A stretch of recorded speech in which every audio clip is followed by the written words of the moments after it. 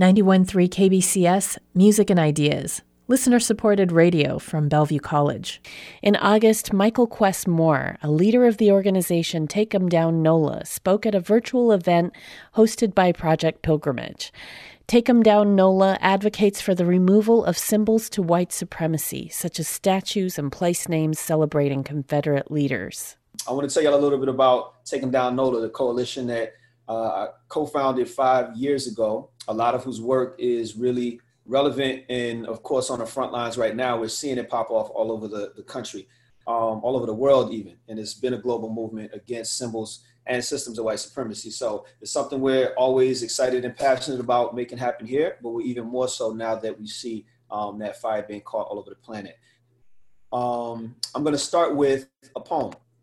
I'm a poet. I find my way to organizing by way of the word, the power of the spoken word. You know, I always like to uplift that, the power of speaking our own intuitive truths, even in the face of systemic lies and what seems like is sometimes insurmountable and things that seem like they're way too big for us to take on. But sometimes just by speaking that truth, sharing it with somebody else that feels you, and y'all build our community together, y'all build out, you organize it together, y'all can take down, some of the most Goliath of structures that are designed to oppress us and rob us of our humanity by honoring humanity through your truth. This is something I wrote back in 2014, about a year before we started organizing around removing white supremacist symbols.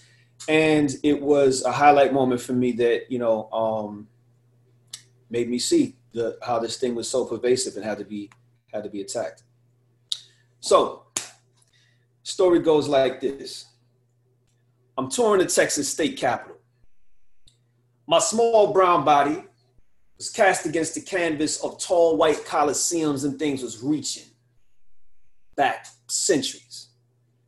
I'm dwarfing in the bleached shadows of their history.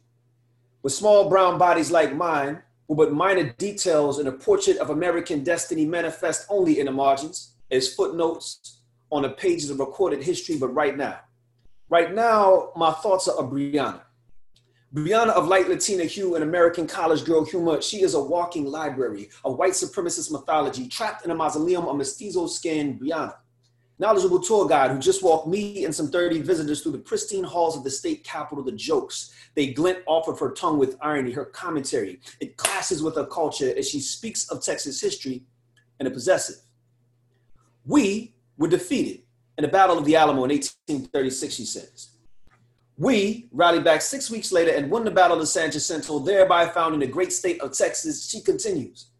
And I keep trying to figure out how she managed to fit all her light brown me inside of all that Western white we, how she can so easily mince memories of moccasin shoe mamas beneath the steel toes and steers of Lone Star boots now walking across the marble floors of her oppressor's history as she speaks. There's a festival going on the front lawn of the Capitol. Her voice struggles to be heard above the booming bass lines of reggaeton rhythms blaring from the speakers outside. And I can't help but wonder if the cognitive dissonance inside her head doesn't blare just as loudly. There are women, many of them are Brianna's hue, dancing to her people's music.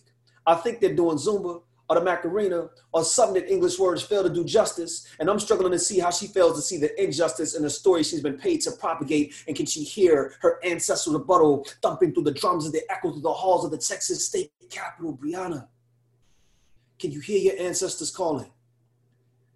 At the end of the tour, an elderly white woman asked Brianna, what does the word Texas mean? And she quickly replies, it's a Caddo Indian word for friendship. And I immediately want to look up the word friendship and see if there's anything I missed. Perhaps there are etymological references to blood-splattered chieftains and trails of tears. Maybe these are key ingredients to lifelong bonds and I'm the oblivious one. Or maybe Texas, like Louisiana, like America, like all of the Western wide world is just a really messed up friend. The kind that vice grips your bones and just handshake into your bones, are ground to dust and remains are left to mix with the blood and sweat of capital gains to form the watered down colors that they use to paint the monuments to their greatness. They'll shade you into their shadows, etch your name into the edges of their borders. It's footnote, loser of the battle, vanquished foe-turned mascot, misguided tour guide through the halls of another man's history. Never is foundation, is keeper of this land before a hostile takeover, is blood rights to this ground before oil rate. Texas, if you are friendship, then what do I call my enemies? I wrote that in 2014. The Black Lives Matter movement kicked off for us locally that very same year, and just making that connection between state-sanctioned violence and a state that celebrates white supremacy and the literal people who sanctioned that violence and wrote it into policy and wrote it all into the institutions that still govern the way we live. Those connections weren't lost on me, but that was because of a lot of teaching that I got from elders in my community. We'll learn about all of them in just a second. So let's get into it. So speaking of elders, we just celebrated one of our greats yesterday, one of my literary godfathers, James Baldwin. He gave us this little nugget right here. He said, the great force of history comes from the fact that we carry it within us, are unconsciously controlled by it in many ways, and history is literally present in all that we do. People are trapped in history, and history is trapped in them. That's especially prescient, and it really applies to now because we're living in a crossroads in time, where all the antiquated colonial narratives of yesteryear, even though they're trapped inside of us and unconsciously control so much of what we do, they are literally crumbling under the pressure of our collective resistance at this moment.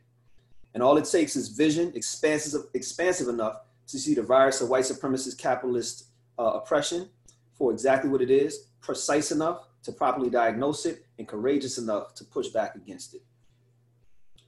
Jimmy gave us that wisdom through his word way back when, and that's another reason we invest in the power of the word. So to that end, I want to share with you one more poetic vision.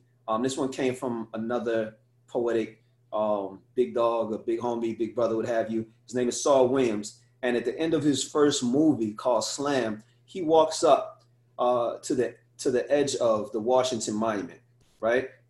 And when he walks up to it, he walks up slowly and gently and just places his hand against the backdrop of the screen, right? And that's it. The movie fades to black after that. The end. Just a small black hand raised against a 555-foot white phallic symbol. It was just a small visionary act of resistance. And I didn't understand it when I first looked at it. But years later, when I learned the value and the significance of symbols in public places, I came to understand exactly what Saul was trying to get across to us. I'd eventually read a book called The ISIS Papers by a Black psychologist, behavioral scientist named Frances Cress Welsing. You might be familiar with her work from the movie Baby Boy if you ever watched it. In her book, she basically serves a model diagnosis of white supremacist symbols, from guns to pillars to everything. She qualifies symbols as, quote, entities that carry highly compacted messages pertaining to the origin, identity, and survival of individuals and collective peoples. So what did that have to do with the image in Saul Williams' movie Slam, or white supremacy at large for that matter? But the obelisk, basically, of the Washington Monument is also a phallic symbol that essentially represents white male patriarchy, which is at least one of the underlying forces beneath what we know as white supremacy. So you look at the heteropatriarchy, some of this stuff you might not recognize the terms I'm using. Feel free to write it down as a question. You can talk about it later. But furthermore, about this symbol of patriarchy, of male power and dominance, to make it worse, it's not only asserting that, but it's also asserting, white co-optation, because the obelisk itself was co-opted from our ancient Egyptian ancestors. As their obelisks, which were originally called Tekken on the Nile Valley, commemorate the mythology of Isis and Osiris. They represented what's called the original Osirian drama, as it was originally called. Obelisks also symbolize the stability and creative force of the sun god, Ra, who's a male god, and the phallic nature of their design represents male energy. So the Washington Monument, created by white men in the center of America's capital, Washington, D.C., standing taller than any Egyptian obelisk ever created, not only represents white male energy, but dominance, and also a co-optation of age-old African symbolism. Now, among the many jewels that Dr. Isis drops in the paper, she also says this one right here that you're looking at. It's not without significance that the Washington Monument, as a phallic symbol, towers over the predominantly Black population in the capital city of the most powerful government in the global white supremacy system. Now, it might seem like a bit of a stretch right now, but I wanted us to zoom out that wide and large, not just to get some insight into my own personal entry into this conversation about white supremacist symbols, but so that we, as we zoom in on more recent history and on my hometown in New Orleans, Louisiana, for example, we could properly diagnose how vast, how age-old this conversation about white supremacist symbols and public places truly is. Colonizer culture has been laying down its mark in very covert, direct, and overt, indirect ways since the inception of the so-called Western civilization. It's been codifying its imperialism since Greece invaded Egypt millennia ago, and since Rome followed them and stole 13 obelisks from Egypt and placed them in the Roman Empire. In the Caribbean, the region first colonized by Western expansion and where the first enslaved Africans were originally bought, that campaign of imperialistic symbolism continues today in the form of statues of Christopher Columbus all over the place. Christopher Columbus is, of course, the original pirate, thief, rapist, murderer of the colonial and imperial era, still standing in several public squares. When I spoke there a few years ago at Trinidad and Tobago, I learned that most of the monuments to Columbus were erected between 1880 and 1930. Now, that was done with intention because the white supremacist capitalists of that day had to valorize their colonial era ancestors in order to validate the next era of Western imperialism ushered in by the industrial age. So in other words, to make themselves look good as they went around, continuing the project of colonization by capitalizing on people's resources and using them for industry, they needed something to, uphold themselves. And so they took Columbus and put him on a pedestal. The irony is Columbus died a broke failure, and even amongst the people that would eventually put him on pedestals, he was not highly esteemed. He wasn't even respected. And yet here it was, that propaganda was projected on working class white folks, black and brown folks, so we could believe in this myth of white supremacy. Discovering that really struck a chord with me because it made me think of a similar campaign that took place around the same time period in the American South, where I live. So in the United States, there are over 1,500 monuments to the Confederate Army of the American Civil War, which took place, of course, between 1861 and 1865. And in that war, the Confederate Army, as we know, fought to keep slavery. When they lost, they promptly spawned a movement right after called the Cult of the Lost Cause. So it's literally saying what it is. It existed for the sole purpose of commemorating their Confederate ancestors that lost the war. Most of the Confederate monuments that exist in America are in the South, and they primarily come up between the years of 1900 to 1920. That's important because that's the era of Jim Crow. That's the era of post-Reconstruction. This is when a lot of legislation was passed to keep Black people as second-class citizens. And yet, a few decades later, when we clap back during the Civil Rights era, that is exactly when the white supremacists and Confederate monuments saw their second big upturn. So this was an obvious response to the progression towards equal rights that Black people had attempted to make and did successfully achieve during that time. So while global white supremacy was using symbols to validate its global conquest, Southern white supremacy was erecting them to maintain control in the American South, where they no longer held the same power to enslave Black people, but they still wanted Black people to know who was in charge, economically and otherwise. So it's important to note that while monuments were being constructed to preserve psychological violence towards Black people, that campaign merely enforced the physical violence and socioeconomic violence that we were forced to endure. Of course, we were living as second-class citizens under Jim Crow, didn't have the job opportunities and what have you because of segregation. And worse yet, between 1877 and 1950, during that era of Jim Crow, there were over 4,000 lynchings of Black people in the United States. You can look up Equal Justice Initiative if you want to get more insight and information on that research. So that happens during that time period. That's nearly a week. That's nearly one, Black killing, one lynching a week for almost a century. And that's just the ones we know about. If the research is actually done, it would probably be way higher.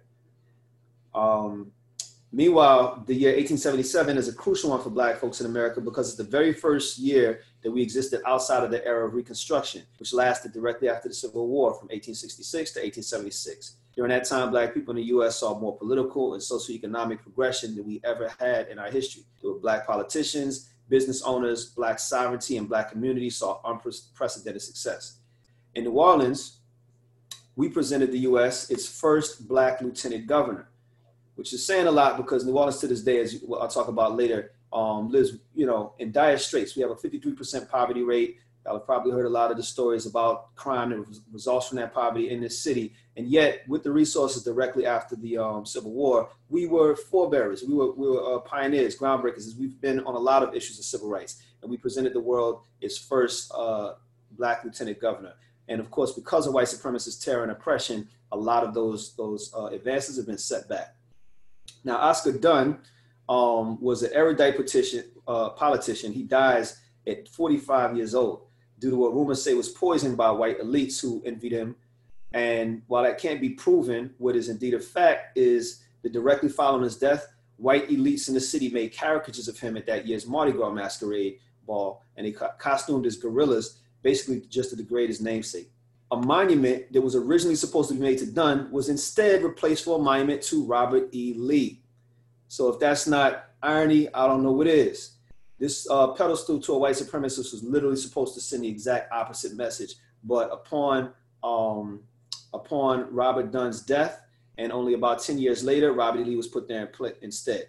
Robert E. Lee, General of the Confederacy, and a man who, just like Columbus, the places in the Caribbean, was venerated, but he never set foot in New Orleans. The same way that Columbus never set foot in certain parts of the Caribbean that still bear his statue.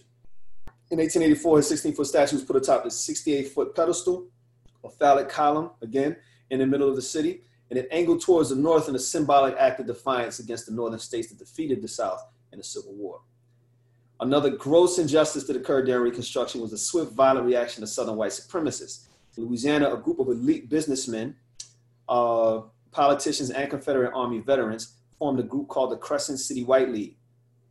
The Crescent City White League was basically the Louisiana version of the Ku Klux Klan. But since Louisiana is always fancy, New Orleans always try to do things special, they had to have a different kind of name. But it's the same paramilitary type of group that was all about terrorism against Black bodies, Black people. The White League murdered, it said, some 3,000 Black people during Reconstruction. That means about 300 a year. That's almost one a day. One of the most infamous massacres they pulled off was at the Battle of Liberty Place in 1874, when they attempted to overthrow the Reconstruction-era government. The governor at the time was William P. Kellogg, a northern transplant, and the lieutenant governor was P.B.S. Pinchback, who was a Black man also, who was the one to replace Oscar Dunn. During the massacre, the White League murdered 13 Black and white men, both military officers and civilians. About 2 decades later, in 1891, after they pull off this massacre, they would erect a monument to this act of domestic terrorism.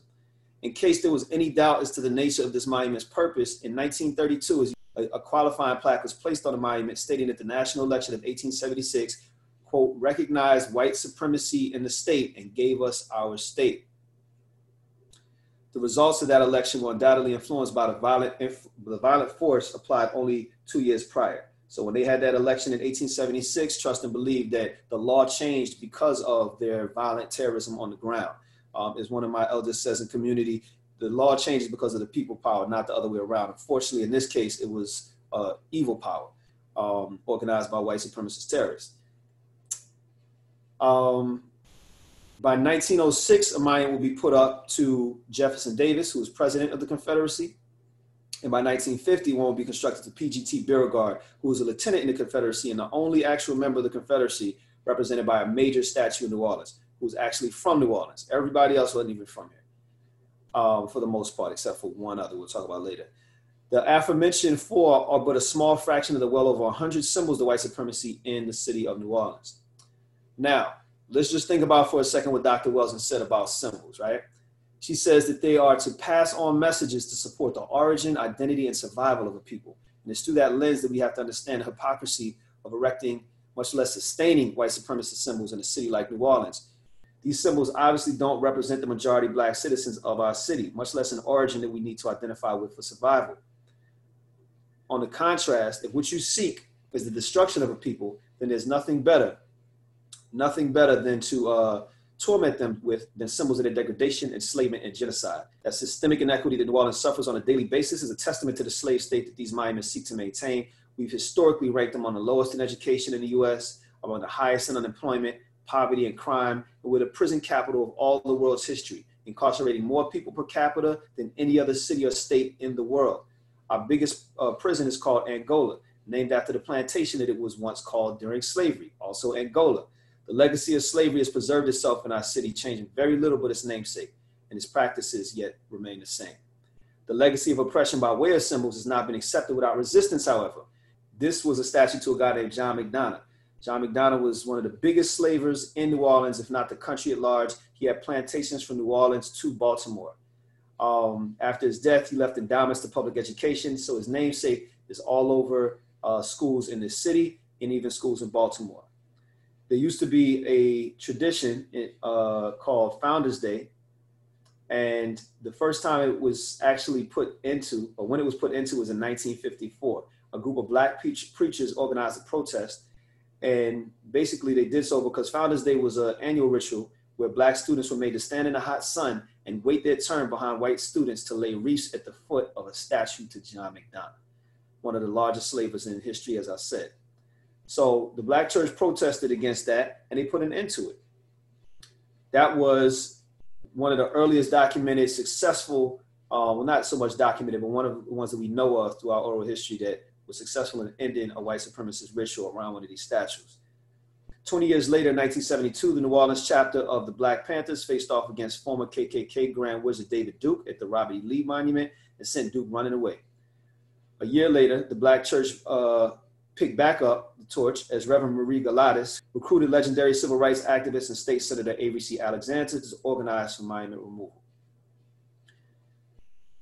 5 years later, and this is where it gets a little closer to home in terms of my own organizing, fellow Take 'em Down NOLA lead organizer and co-founder Malcolm Suber, he would join the fight as he moved down here from South Carolina.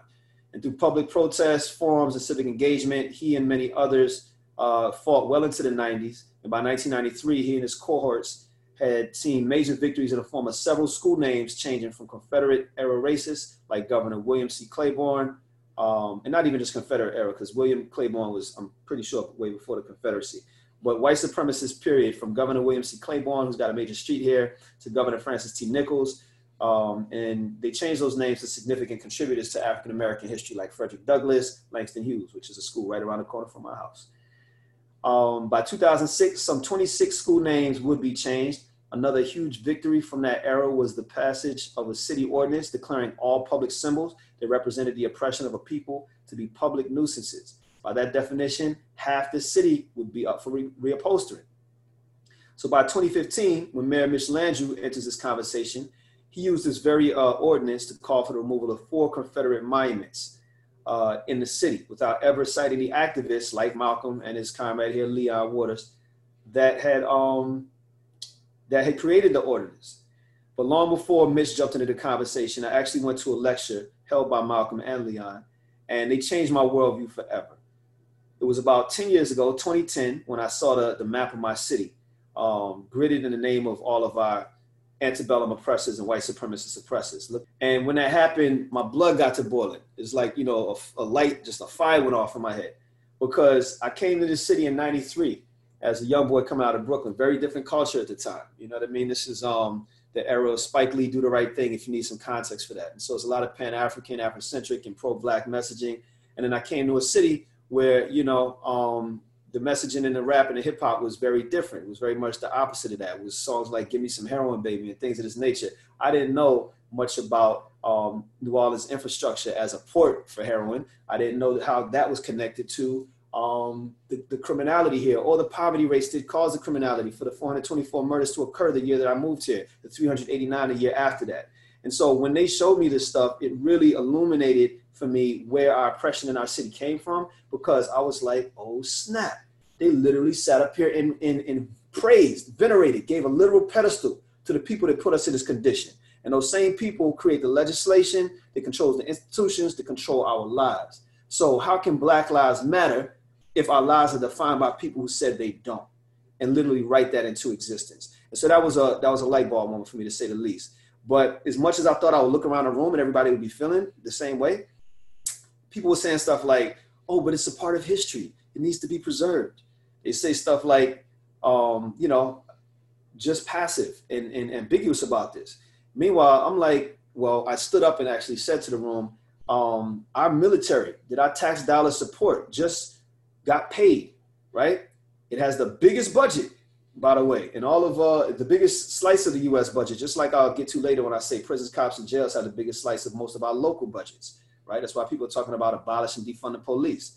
But this military culture is very connected, once again, to a white supremacy culture. That's why I started this off talking about patriarchy as an undergirding aspect of this, if not a root of it, because it's patriarchy that leads to a militaristic state.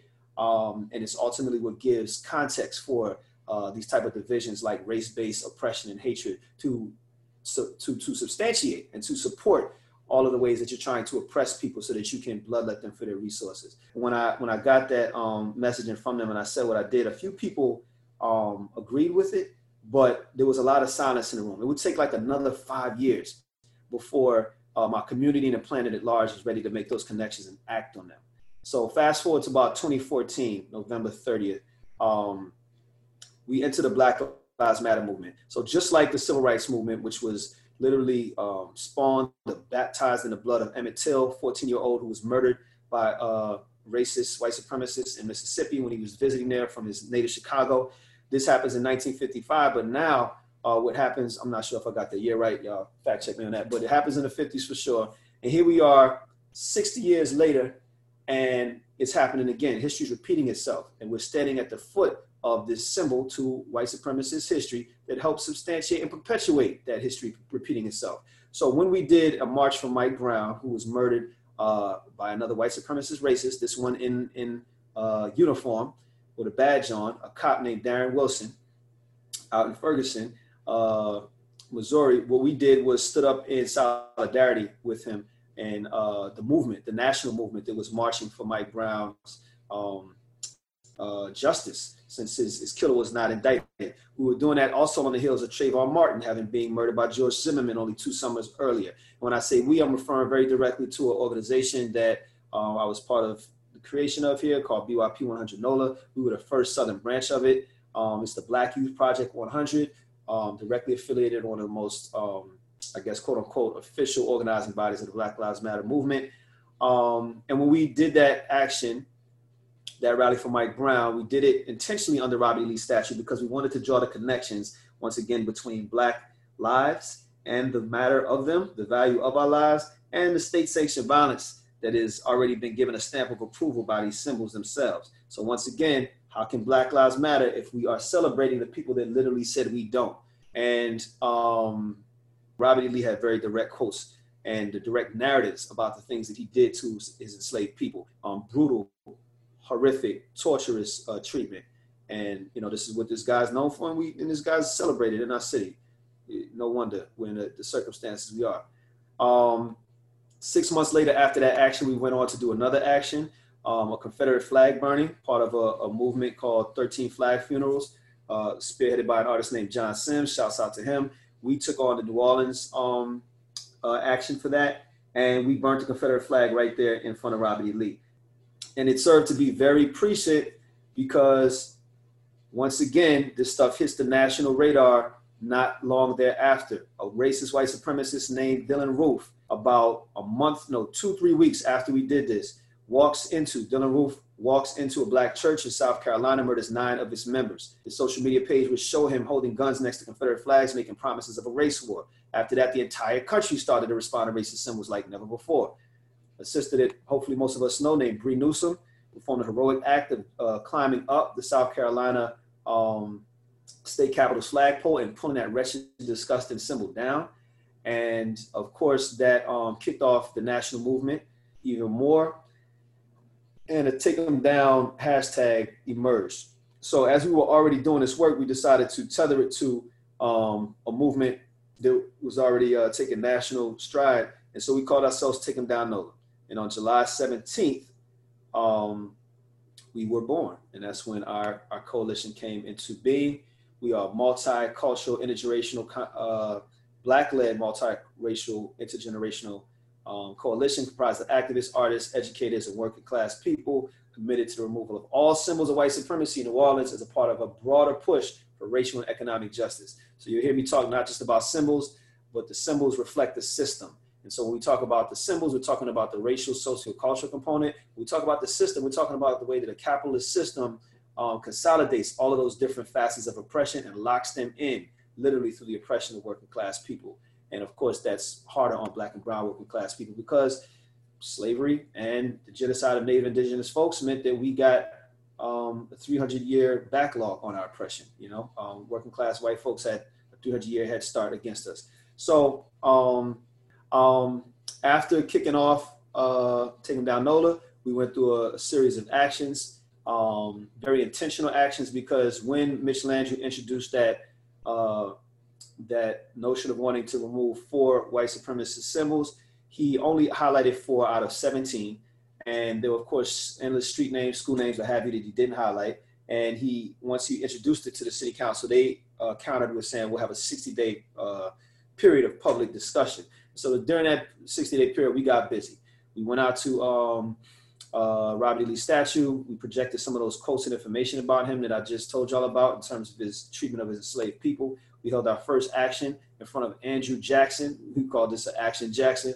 We did it knowing that we wanted to expand the conversation to the other symbols that he had not highlighted. I highlighted for y'all earlier the 4 that he did, which were Robert E. Lee, Jefferson Davis, PGT Beauregard, and the statue of the Crescent City White League's monument called the Liberty Monument. We call it the White Supremacist Monument. Anyway, we did these actions, 2 of them before the city council hearing, which happened summer 2015. And we were very intentional about getting these kind of rooms packed by, promoting the actions we did. As the city continued to have its conversations, we continued to have ours. We did our own forums, community forums, inviting folks out to voice their opinions on what was going on.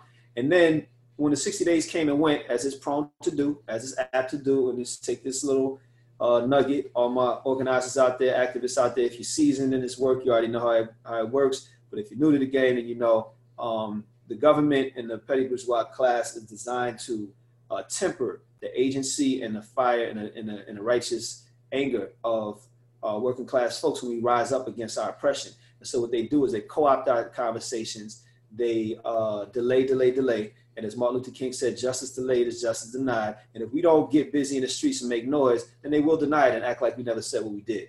You can see that in things like that we even succeed at getting, like the Voting Rights Act of 1964, things of this nature. There's constantly ways that the ruling white supremacist capitalist class has tried to peel back our efforts, our gains rather. And the less obvious oppressors who quite often complicit with these kind of agendas on the left, the so-called left, will quite often bait and switch us. And why? Why do they do that? Well, that's another conversation once again about capitalism and who controls their decision making. But we were very clear about what's going on, so we got back in the street. You'll see this guy right here when I talked about the Crescent City White League. His name is Edie White, Edward Douglas White. The infamous Plessy versus Ferguson decision, which was the decision that established the separate but equal laws from 1906 all the way until the Civil Rights Movement peeled that stuff back in the 60s. That was a law that he helped pass as a Supreme Court justice. And we put a white hood on his head because this guy was literally a member of the Crescent City White League that murdered us with impunity all throughout the Reconstruction era. Not only us, but then fought directly against the United States itself to, preserve slavery and white supremacy in the South. And just to show you how, again, how the right and the left can be complicit with each other's agendas because of the power of state terror coupled with capitalist power, this guy still goes on to become a Supreme Court justice, even though he's, guilty of murder and being a part of trying to overthrow the state, overthrow the United States itself, not to mention the part that people care even less about, which is all the Black people he was instrumental in helping kill. So we put this up here to highlight him. We also highlighted Andrew Jackson. And then we went to the founder of our city, so-called founder. He's the Columbus of New Orleans. His name is Bienville, Pierre Lemoyne de Bienville, to be specific. This statue is so egregious because it literally highlights a native indigenous person, and you can see this person slumped over in defeat while he's standing up, proud and patriarchal and tall. So we identified it real clear for people. This is the guy that brought slavery here, 1719. And these are the people of our space that we live in, who held this space down for thousands of years before anybody else showed up. All right, so you're talking about native indigenous people here of the Choctaw, Chickasaw, Houma, so many different people I can't even call back immediately, but there were at least 30 different groups of native indigenous folks who occupied this space for some 3,000 years. And it was called Bubancha land. It was called Bubancha land because that means the gathering of many tongues and cultures. And that's what New Orleans always was before it was named after the Duke of Orleans. And, this is the respect that we don't show. This is the disrespect we do show to the people that preserved our land. And quiet as kept gave a lot of the culture that the French stole from them and now serves back as global culture. A lot of the foods that we love down here, that y'all come down here to New Orleans to eat, have African and indigenous roots. And so we wanted to identify some of that, expand that conversation. Mind you, all three of these monuments are still standing. So, as much as we've had success, we still got work to do. We left a little something to commemorate those who were murdered in the Battle at Liberty Place by the Crescent City White League and give some context to that. And so all that happens in November of 2015. and it made its noise because about a week later, the city issues a statement saying that they're finally going to revisit this issue. They did, and as we know, when we fight, we win. And I wish I could say happily ever after, but directly after that, since Reverend Marie Galatas was very excited, seeing her dreams come true. She literally used to dream about these monuments coming down, and now she's seeing it happen all over the world. So her prophetic vision proved true. But long story short, the opposition filed a lawsuit. We had to go to the courts to monitor the process because they were trying to peel back our win directly after the win happened. We stayed in the street, kept doing more actions. We still stood strong that day, thousands deep in the street. We did this because, things were still held up in court and no action was being taken. Besides the fact we were still trying to prove the point that we need more than 4 to come down. We need all 17 to come down.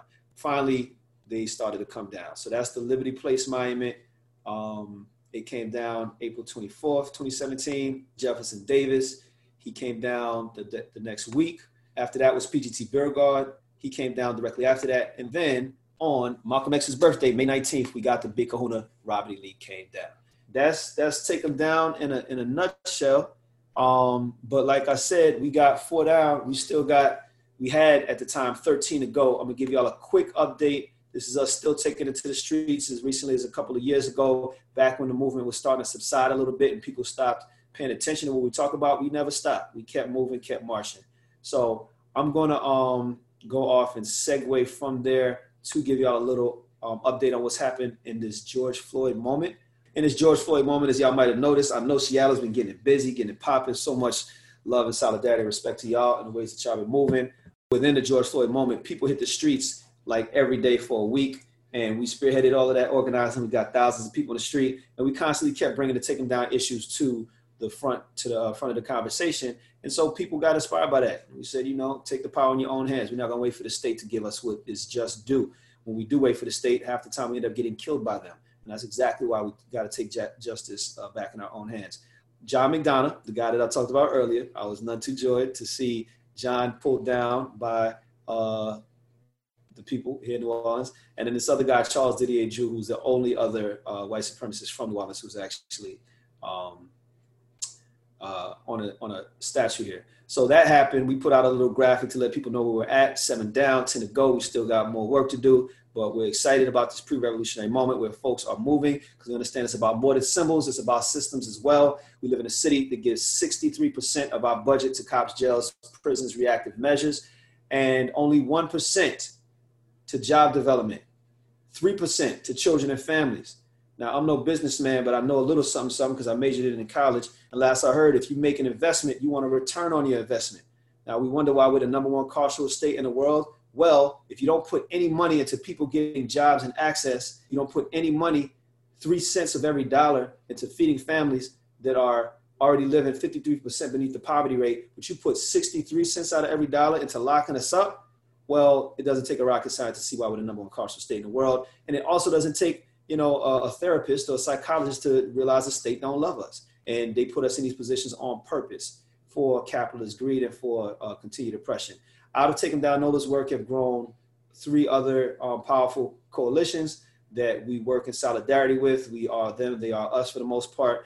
The New Orleans Workers Group that spearheaded those actions that happened in the wake of George Floyd's lynching. New Orleans People's Assembly, who's been doing work to get the residents of Gordon Plaza who've been living on toxic soil for 30 years, right? And we believe that since Black Lives Matter, while they yet still live, we don't need to wait for one more person to die of cancer over there, in what's, I guess, the second most cancerous community in the country, if not the world.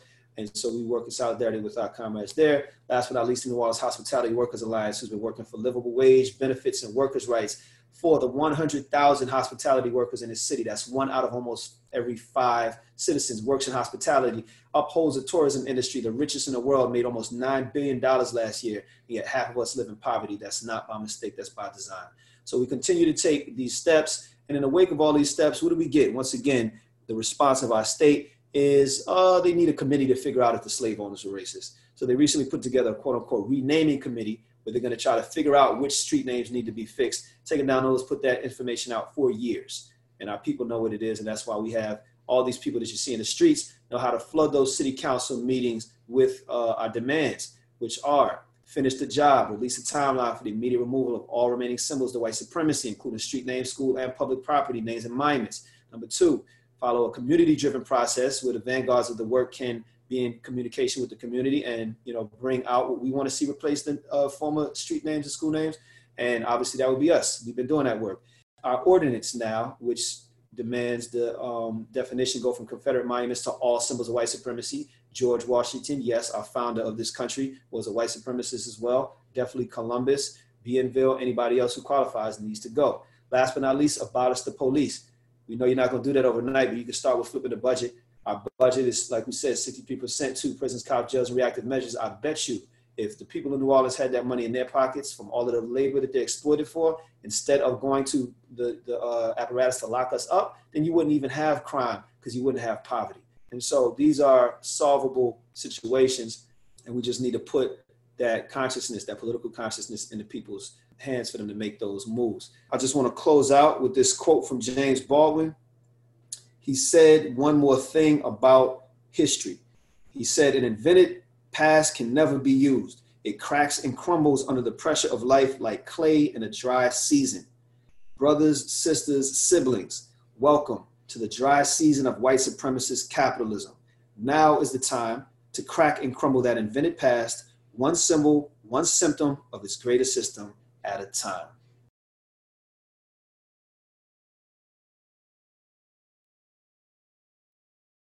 That was Michael Quest Moore of Take 'em Down NOLA, an organization advocating for the removal of white supremacy symbols. Moore spoke at a virtual event hosted by Project Pilgrimage. Project Pilgrimage encourages communities to confront our shared legacy of racism through immersive experiences. To learn more about Project Pilgrimage, go to projectpilgrimage.org. KBCS is not like any other radio station I've came across. It gives voice to local people. You never hear stories that are broadcast on KBCS on any other radio station in the area. My name is Elena from Maple Leaf area in Seattle, and I love listening to 91.3 KBCS, Music and Ideas. Next is Eleanor Chang Stuckey, a local youth activist who was also a Project Pilgrimage intern at the time of this recording. Chang Stuckey speaks about Confederate symbols in Washington state. So it would probably surprise you to know that there are currently 3 Confederate monuments within Washington state, and one of them was right here in Seattle. So the first monument I'd like to introduce is a highway marker in Ridgefield, Washington, off the I-5. This monument consists of 2 Confederate flags with 2 stone markers honoring Jefferson Davis, President of the Confederacy during the Civil War. These markers used to sit on public land until 2007 when the city voted to remove them. That's when a group called the Sons of the Confederate Veterans brought them to a privately owned park in Ridgefield. The Sons of Confederate Veterans have communicated that they're prepared to protect the monuments against damage and will step up security with armed guards at the park. This monument has been frequently vandalized. Still, the monument remains. The second monument is located in Richland, Washington. There's a street titled Lee Boulevard named after Confederate General Robert E. Lee. And in addition to this, there is a sign honoring and acknowledging Robert E. Lee across from a local high school. The placard details his life and historical moments and ends with, he had become a potent symbol of regional pride and dignity and is still held in the same regard today. The sign sits on private property, but there have been calls for Lee Boulevard to be renamed. This has been met with some resistance from the community of Richland. This last monument used to be in Seattle's own volunteer park. The United Confederate Veterans Memorial was a monument in Seattle's Lakeview Cemetery. It was erected by the United Daughters of the Confederacy in 1926. It was constructed of quartz from Stone Mountain, the United States' largest Confederate monument located in Georgia. This monument was toppled on July 4th, following years of vandalization and calls for its removal by local activists, Seattle citizens, and government officials. That was Eleanor Chang Stuckey, a youth activist speaking about Confederate symbols in Washington state. Special thanks to Project Pilgrimage for the audio from that event. For more KBCS stories and to support our work with a donation, you can visit kbcs.fm.